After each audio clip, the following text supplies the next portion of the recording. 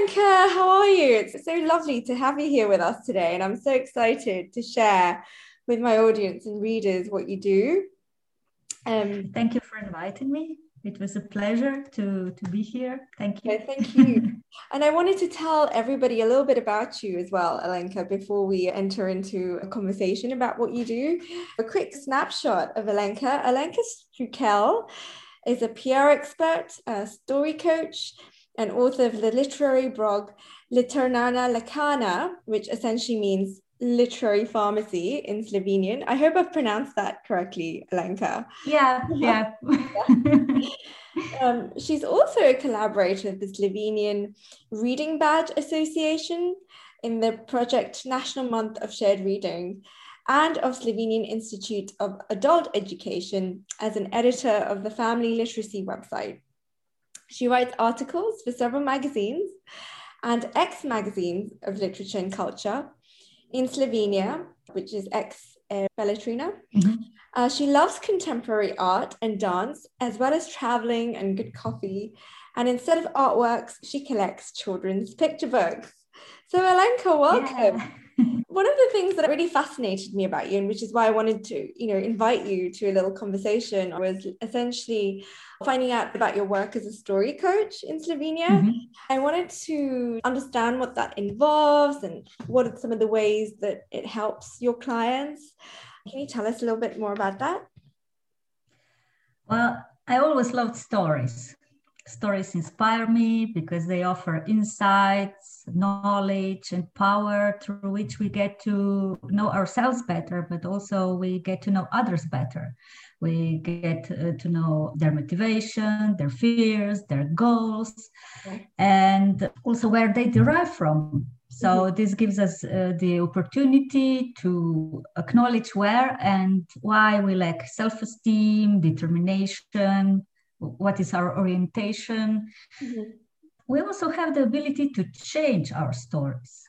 That's also fascinating. So we can also transform our lives according to those stories. So we can have a story of the past, which is not longer serving us. So we can abandon it and change it and create a story that reflects our new identity. And as a story coach, I mostly help people, mostly women, find out what is their real story behind their faces. So who they really are, what are their motivations, what are their desires, their purpose, especially regarding career. Yes. Because I found that there are many of them that sacrifices their passions and inspirations for living their traditional role of mother and a spouse, and also as an employee. They do their jobs for the money, not for their joy. Yes. Fulfillment, yeah. So they're forgetting about themselves. And when their family nest starts to get empty and children are growing up and leaving their family home, and so they see what they've been missing all the time. They start to fear that there's nothing left for them, but they have still so much to offer to the world. And I help them discover what it is that they can offer and to create their new story.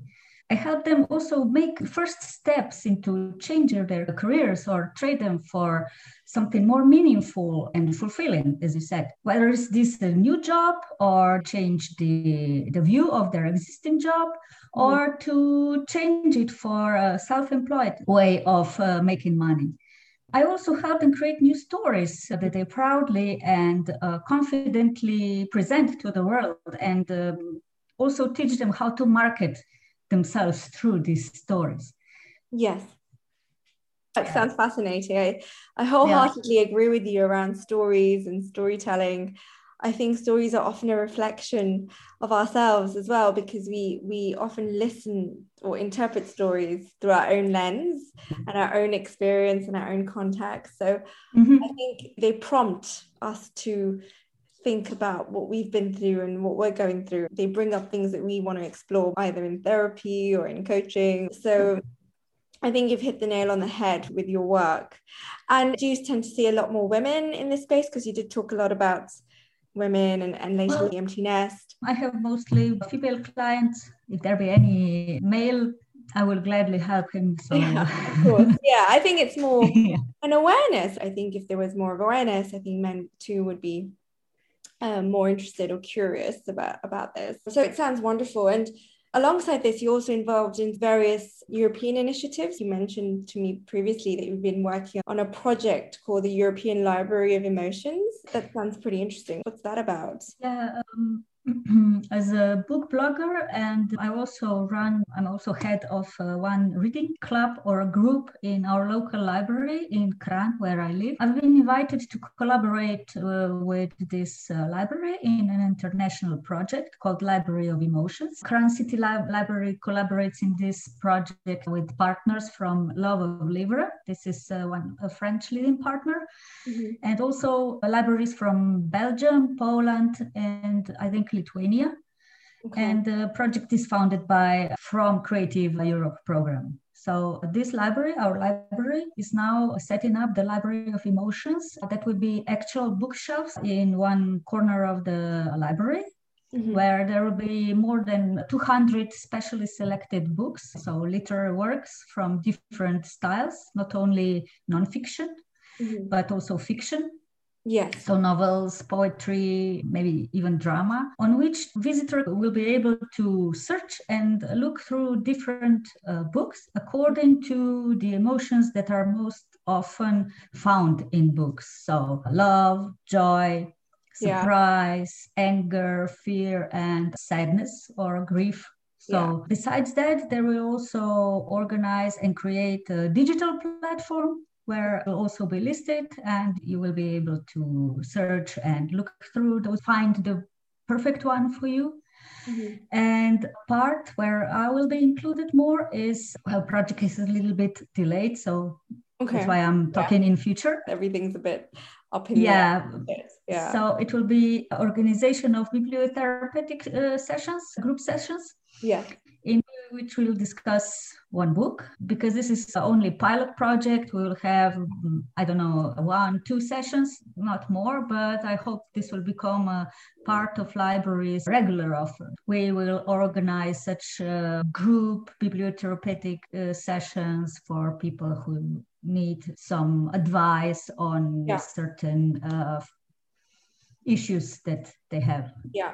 I know that the reading books are not the same as bibliotherapeutic groups, but I still acknowledge that people need this here in our society. We need more of these communities bringing forward. Yeah, they need to learn and to recognize their emotions, their behavior, and they can talk about it with others.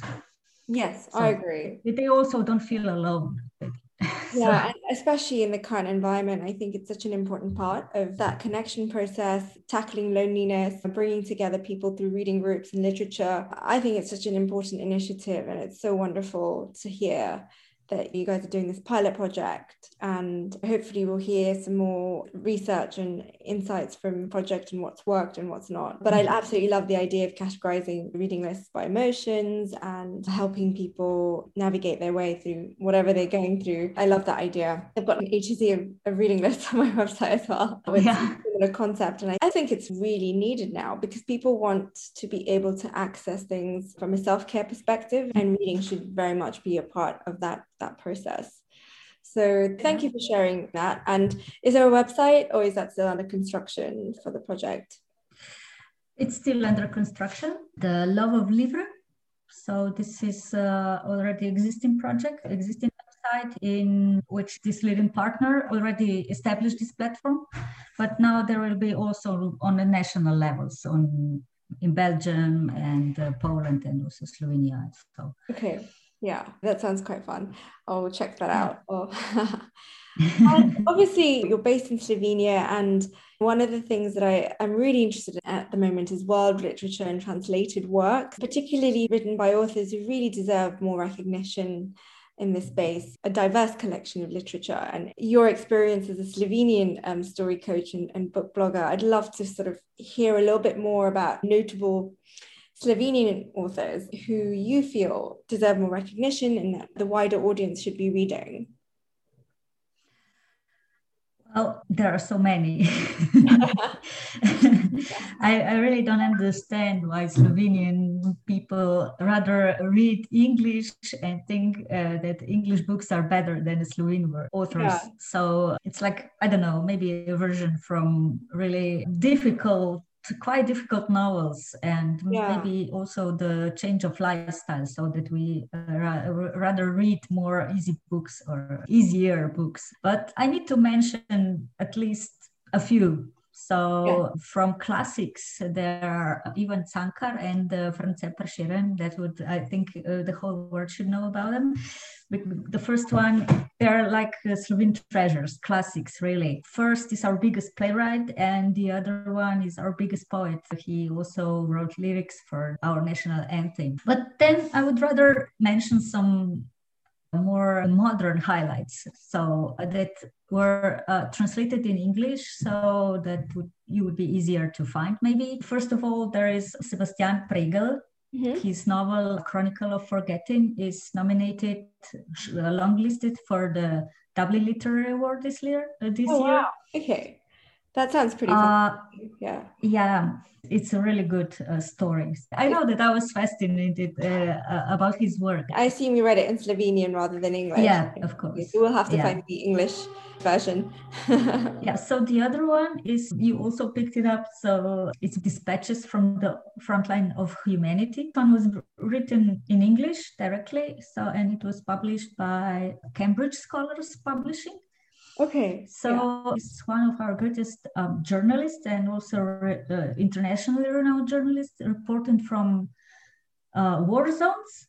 Okay. He mostly writes about really difficult themes that are not covered in the mainstream media. So refugees, how they're traveling, what are they experiencing and such. But it was published in Slovenia. He recently published also the book Plan B, in which he discovers and talks about the climate crisis and discovers several innovative projects that tackle and successfully fighting this climate crisis. So all over the world. So a lot of his really work is non-fiction, investigative journalism? Yeah, it's non-fiction, yeah. Okay. But it's handy. Particularly because climate change is such a big topic right now. Yeah, and there are also a few very nice, in my opinion, translations from Slovene to English this year. Yeah. So there is 3 novels. Yeah. First one is Tadej Golob. He has written crime novels. It's more Scandinavian-like style crime novels. Okay, so a bit like Scandinavian noir and... Yeah, and they're all settled here in Slovenia. So anyone who would be coming here for a vacation or so would be able to check some points here. So it's really nice. Definitely check that out. Then there is also Anna Schnabel. The title of her novel is Masterpiece. She's dealing with publishing industry and love, and it's not so long novel, but it's really, it pulls you in the story. I just recommend 5 of them. Classic and contemporary fiction and non-fiction. I'm definitely going to check those out, because I think these Slovenian authors definitely deserve more recognition, and it all sounds wonderful. And it's always nice to get a recommendation from people who are at the heart of it. So thank you for those. And as part of my work as a bibliotherapist, I always believe that books can be life-changing. And I'd love to hear about a book that's been life-changing for you, that's somehow been really powerful in shifting your worldviews or your plans for life, or just something that's caused you to take a certain approach or perspective or path in life. I love to say that every book changes me a little bit. So whether I discover a part of myself that I didn't know about, or to just merely internalize this part that I wasn't aware. So, but if there will be one book, it'll probably be the book of Brené Brown, The Gifts of Imperfection.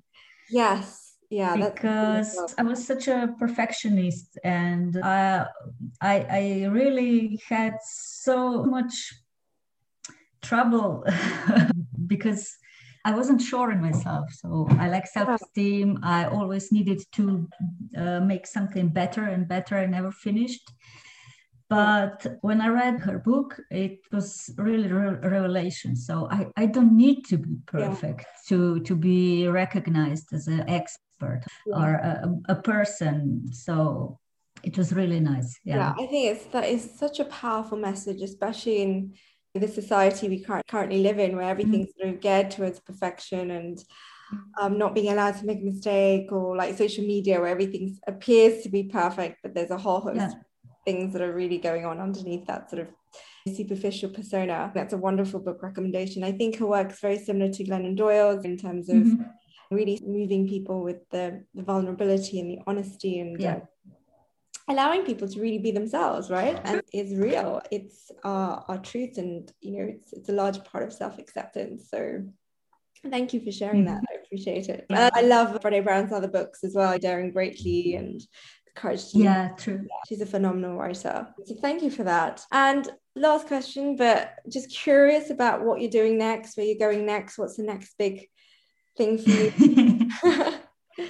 Well, actually, quite a lot. I just happen to have really much on my plate right now. So besides just continuing writing my blog, of course, and trying to scale my coaching business to the next level, I'm also working, as you mentioned, as an editor of the website of the Family Literacy. We are now just renewing the whole site. So we're writing new text, new content, changing the appearance completely and the structure. And now we are also starting this new season of the National Month of Reading with Reading Badge Society.